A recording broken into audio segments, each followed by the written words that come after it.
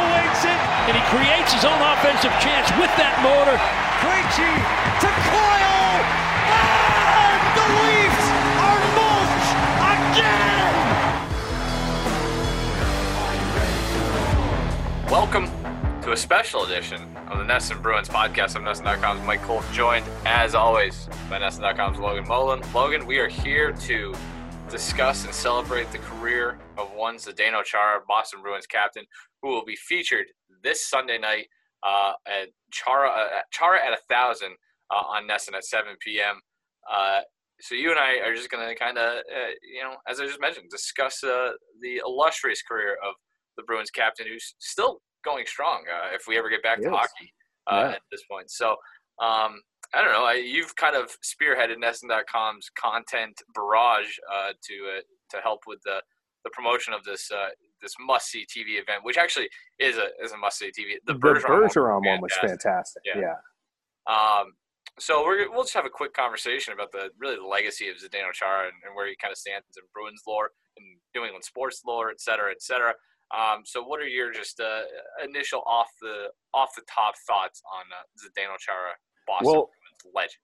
Considering we haven't had live hockey in over 2 months now, it's weird that this time frame has been the most I've ever thought about Zdeno Chara in probably my life. And that's a good thing because in some respects it's, it's easy to forget, one, just how long he's been around generally in the NHL, but also specifically in Boston. I mean, 1,000 games. Yeah. It's no small feat. And I think, and we've talked about this before, that with the Tom Brady's and the David Ortiz's of the world, and specifically as it relates to Boston, Chara can get lost in the shuffle sometimes. But you want to talk about, Chara is in the same realm as Tom Brady in terms of overhauling a franchise, and between talent and leadership abilities alone. He was a transcendent figure in the Bruins organization.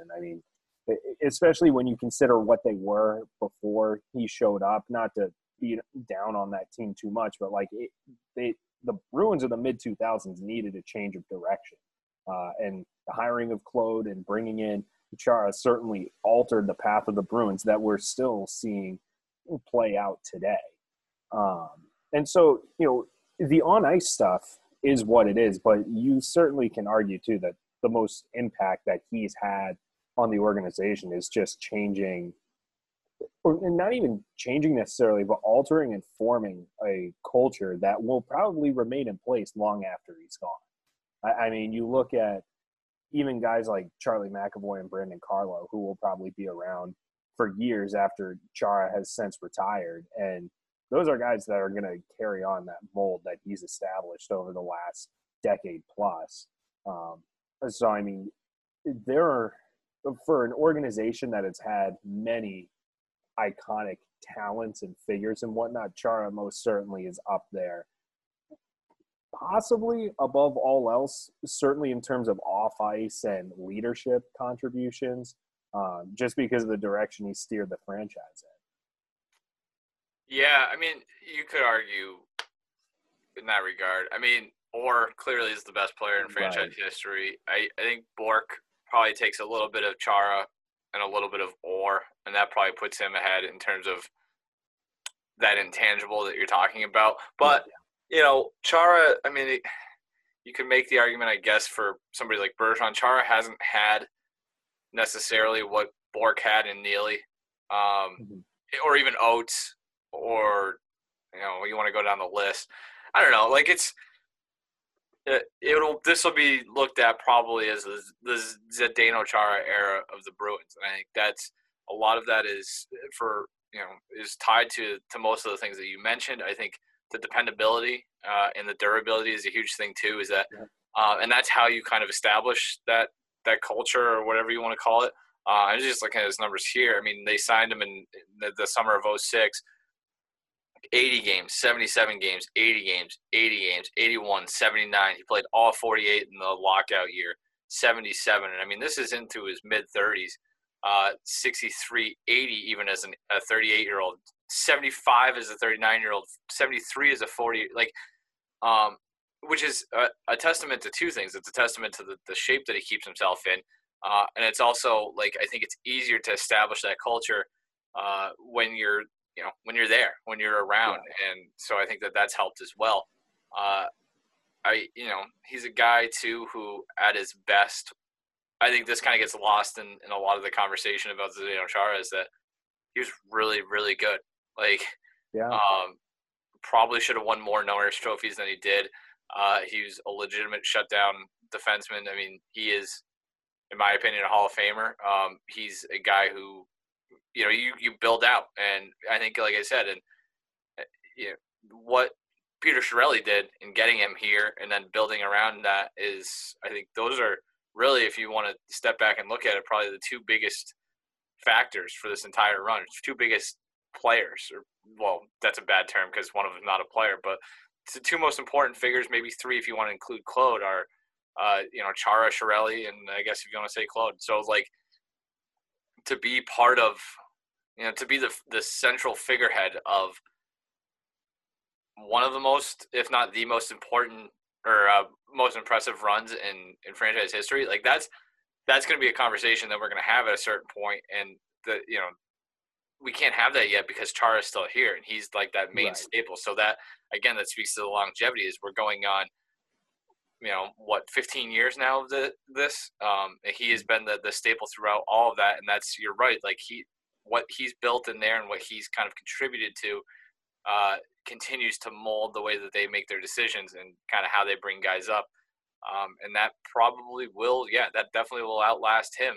And I think that speaks also to the Bruins, the seamless transition, relatively speaking, of going from somebody like Chiarelli to Sweeney, or from Julien to Cassidy. It's clear that they've been able to get buy-in, across the board. And I think a lot of that is credited to Chara for what he's been able to, build. It's weird. It's very, I'm with you. It's very akin to what Brady did in New England with the Patriots. Because, if your best player, or one of your best players, is the guy who works the hardest, he's the guy who says the least, he's the guy who, the least negative, I should say, he's the model citizen, then everybody else has to fall in line. And that's manifested itself differently with the Bruins that did the Patriots. With the Patriots, it was kind of Brady took gruff from Belichick, and it's if this guy's taking it, then we all have to. But I think with Chara, it's, this guy comes back and works his ass off, during the preseason. He's always ready to go, and he's going to be ready to play, and I think that's expected of everybody else around him, and that kind of just brings everybody up with him, and that's how you build a winning culture. I think it's one of the more fascinating and also underplayed storylines of this entire run of Boston sports. Is just how, without question, how important he's been, and really how much of this is built around that one guy who kind of, and it's, I think it's easy to forget about because he's a defenseman. He doesn't necessarily, he's not scoring 40 goals a year or anything like that, but he's clearly the one common link from, just think of how different things were in 2006 than they are right now. It's really, but at the same time, they, these teams have been good since pretty much an entire time. So it's pretty impressive. Yeah. And I agree with the fact that, or your point that he probably could have won more Norris trophies. I know his offensive numbers now are not that impressive. And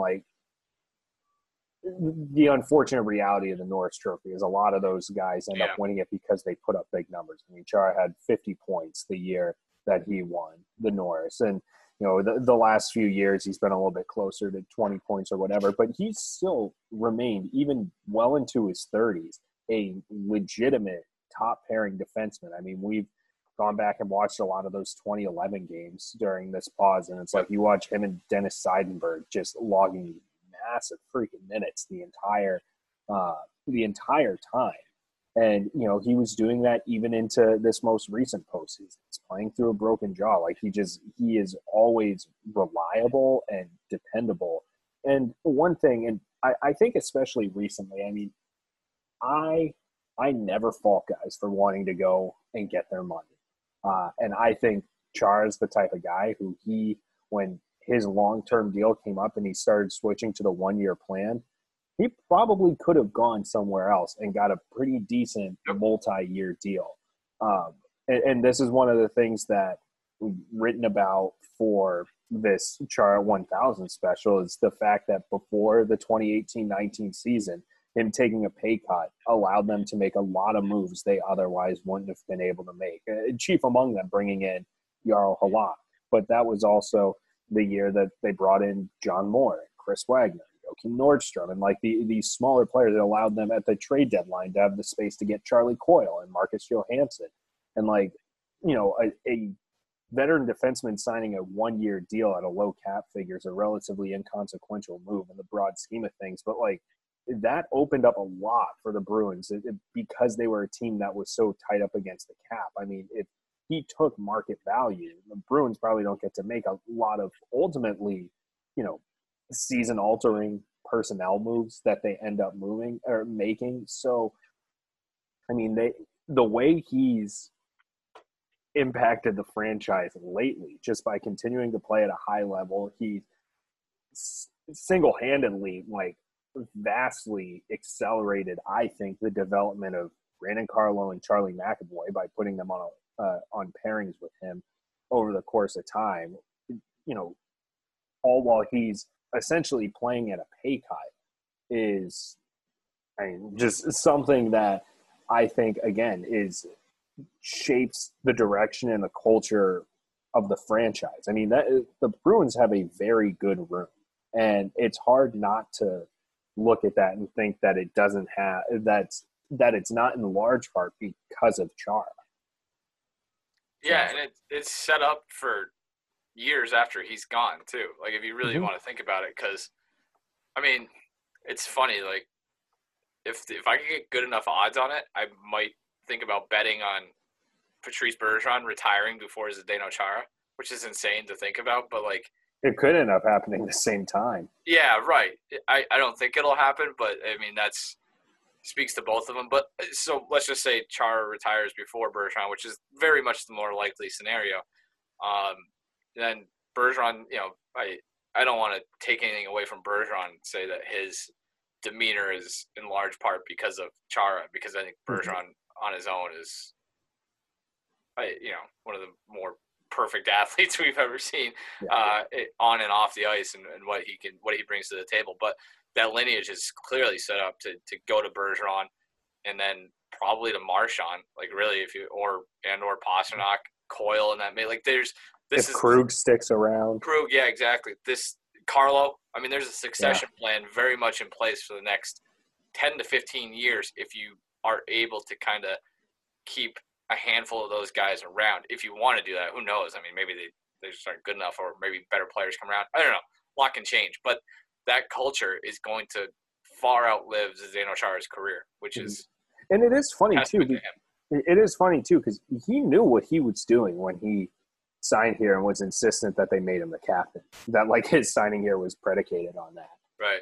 Because, I mean, he had a vision, and over the course in the last 14 years, he's enacted it. Yeah, and I think that's one thing too that's interesting. And I imagine that will really get played up in the Chara 1000 on Sunday night, is that I'm really interested to hear more about his philosophies and how he approaches team building, or, you know, not the way Don Sweeney approaches team building, but literally like building a team in that room.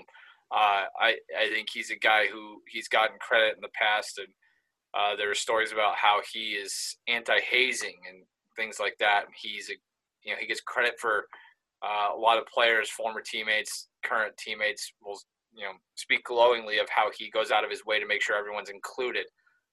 He's a guy who, you know, treats seemingly everybody with class and respect, and I think that that's something that, you know, maybe that's just the way he was raised, but I also think that there is a benefit to that. I think he gains from that, and I think that it's going to be really interesting to kind of hear more about his theories and why he's done it the way he's done it. I mean, the reason he's done it is because it works, apparently. But, you know, I'm interested to kind of see where all of that came from. And I think a lot of it is his upbringing, and I think that's another thing that manifests itself in the way he plays. I think his dad was hard on him. He grew up in a different part of the world where maybe values are a little bit different than they are here in America or Canada. So,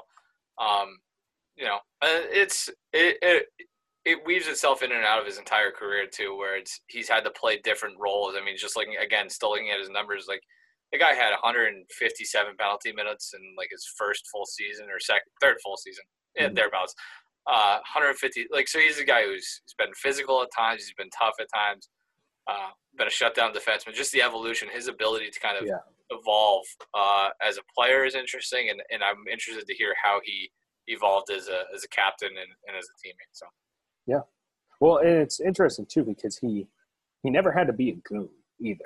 Like right. You look at guys his size sometimes, John Scott's probably the easy example where it's like, if you can't contribute either as a shutdown defensive player or have some sort of offense in your game, like you can hang around in the NHL, but it's typically by throwing haymakers. And he's just, over the course of time, done a very fine job of weaving in, the physical stuff while also taking care of literally every other aspect of his game. Like it's no accident he's hung around in the NHL as long as he has.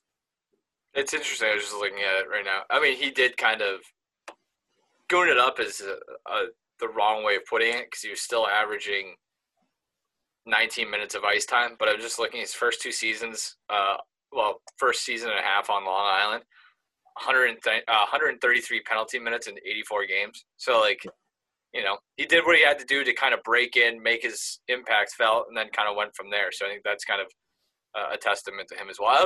One of the things the better quotes or whatever anecdotes about him I've enjoyed is there are people who think or said he should win the Lady Byng every year because he's big enough to just rip guys from limb to limb at any given notice, but he doesn't. And I think that's an interesting thing. You watch some of the fights he's had over the years. He even treats opponents with relative respect, which is a wild thing to say when you're talking about punching another man in the face. But. Yeah, I mean, George Peros has said it too, that he is so thankful Chara doesn't do to opponents what he could, physically. Because, that for one, it would be lopsided. And it's like, Chara really doesn't run into discipline issues, or crossing the line. And it's really incredible how he keeps his head. Like, you look at the Evander Kane thing last year, where Evander Kane basically jumped him from behind. I was like, he beat up Evander Kane, but at the same time, it was just like it didn't get nastier than it needed to be. Yeah. Like if Chara really wanted to impose his will in fights, like he very well could. Yep. Yeah. So it's another thing too with him. I had one more point to make about that, but I already forgot, obviously. So that's good. Oh no, I was gonna mention during one of these Zoom calls that they had early during the pause, when he was on with the other. Was it captains, I think, of the Atlantic Division teams? Yeah, I don't know if it was the captains, but it was like him, Tavares, Brady Tkachuk, and Dylan Larkin, I think. Right, yeah. So, and I just thought it was interesting when they talked about him and how, we could sit here and applaud him for not beating the piss out of everybody every night, but he still makes it very difficult to play against. And even at 43, he's still a guy where, Tavares talked about he hates having to go to the front of the net. If you're coming down the wing and Chara, he's still really good at this. You see it. Like if he, he's not as quick as he used to be, but if he has that step and that angle towards the boards, he's going to rub guys off, before they can get deep in the zone. So it's still very difficult to play against a guy like that. So yeah. Well, and right, he's certainly found a way as he's gotten older to still use his size as an advantage as his quickness has gone a little bit. And he's the hockey IQ stuff. Like he's a smart player. You can tell too, whereas he can't catch up to guys with speed so much anymore. He knows how to use his length to take better angles and whatnot. Like he still shuts off guys pretty well, it's tough to shut off the speed guys like McDavid and take your pick, another Oiler, Andreas Athanasiou, like those very fast guys. But he finds a way. When it's all said and done, what's going to be the lasting image for you as the Zdeno Chara? Was it the Cup? I mean, it kind of has to be. I feel like it has to be the Cup. I feel like if the Bruins win in 2019, it's probably the Game 5 intro. Yep, that's what I was going to say. Or the resulting them lifting the Cup after Game 7. But because of how that panned out, it would probably have to be 2011. Yeah, for me, yeah, that's true. I was at that game, the Game 5, as a fan. It was probably the coolest thing I've ever been a part of at a game. And I covered that Game 7, 2013 against the Leafs, the comeback, which I guess was probably the nuttiest one. But just I still remember, being in the office after. So that was Game 4. He got hurt. Game 4 in St. Louis. Yeah. And seeing him, it sounded like if he doesn't, the thought was if he has a broken jaw, he's done. Like there's no way he can play. And I remember he was on the ice for morning skate, I think it was. Yeah. But him being on the ice for morning skate the morning of Game 5 was like, oh, this is sports. This is sports stuff going on right now. That was such a weird day too, because I remember him handwriting answers to questions because they're like, can't really talk, and we know everyone wants to talk to him. So I think a pool reporter or something gave him two handwritten questions. And that's how he responded. And it was, distributed to the media, and off we went. It is funny though, like and you're right. I think that would be the lasting image if they had won Game 7. It's funny how like you sit here and talk about these storybook endings in sports, and they don't always work. Like you forget about that. Right. Like sometimes the best story doesn't play out, which is unfortunate for them and unfortunate for him because losing Game 7 at home in the way they did is unfortunate end to that run. What's funny though about how not funny about the jaw thing, but it does just kind of underscore what we were talking about his selflessness. Remember, so he hurt his jaw, I think it was in the second period of Game 4, and he went back to the bench. Remember that? The entire third period. He came out during the intermission, and he skated around during the right when the intermission was concluding. But I don't think he took a single shift. No, he didn't, yeah. But, the Blues still had to prepare for him to be around. And so it's just the deception, the guy's jaw was literally broken, and anybody would have forgiven him for being you know what, I'm just going to hang back in the room and let them take a look at this. Yeah. But he's no, we'll show right back up. I'll roll out on the bench. He's sitting there with his freaking jaw broken for 45 minutes to an hour. And that's the thing too, is the ovation before Game 5 and the fact that they lost the series overshadowed the fact that the guy played games 5, 6, and 7. He actually played hockey. It wasn't he just skated out there to take his applause, and then the series was over, and he didn't. He played hockey. It's insane. Well, and I do remember it being weird too, because I was at Game 5 for work purposes. Yeah. And that was the game that Tyler Bozak tripped Noel Acciari, and it went uncalled, and the Bruins ended up losing that game. For as iconic as the Chara thing was, that was probably the most controversial game of the series in terms of the result. So, for as big as it was, that was post-game, that was a blip on the radar. It's well, we have to ask Chara about this, but people cared more about what Noel Acciari had to say about getting upended. They didn't play especially well either. It was that. Yeah, so it's if they win that game, I mean, there's probably a lot more that comes out of it. I remember, and before that game too, what was it, John Moore, who had the quote that's I'm going to tell my kids about this. Yep. Meanwhile, John Moore is playing through a broken shoulder. Yeah, and it's just the way he kind of galvanized that group is pretty impressive, and it is from a pure storylines perspective, it is a real shame that things didn't pan out in 2019 because he deserved that one. Yeah, that's sports. So sports indeed. Do you have anything else, Logan? No. All right, cool. This has been fun. Be sure to tune in to Chara at 1,000 Sunday night on NESN at 7 p.m. Eastern. If you're eating a late dinner, you can also catch it again at 8 p.m. An encore presentation. I'm sure it'll be on a lot. Make sure to set the DVRs right now, and then you can watch it whenever you want. You can watch it as many times as you want, whenever you want. So do that as well. Be sure to check out NESN.com/Bruins, where you can find all of the, we have a countdown of his greatest moments, a few other interesting things there as well. And be sure to subscribe to the NESN Bruins podcast, where you can get more podcasts like this. You and I will, by the time this comes out, we'll have already chatted about other stuff. So there's a lot going on. For nothing going on, there's a lot going on. That's true. 2 podcasts in 1 week, back-to-back days. Should we turn this into a daily? Oh, now you're talking.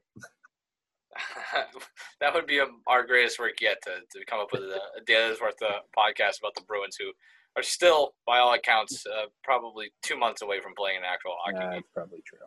So, all right. Make sure to tune in, enjoy that on Sunday night. Maybe we'll do a little quick recap of it next week as well. But that's been it for a special edition of the NESN Bruins podcast. I'm Mike. That's Logan. We'll catch you again soon. See ya.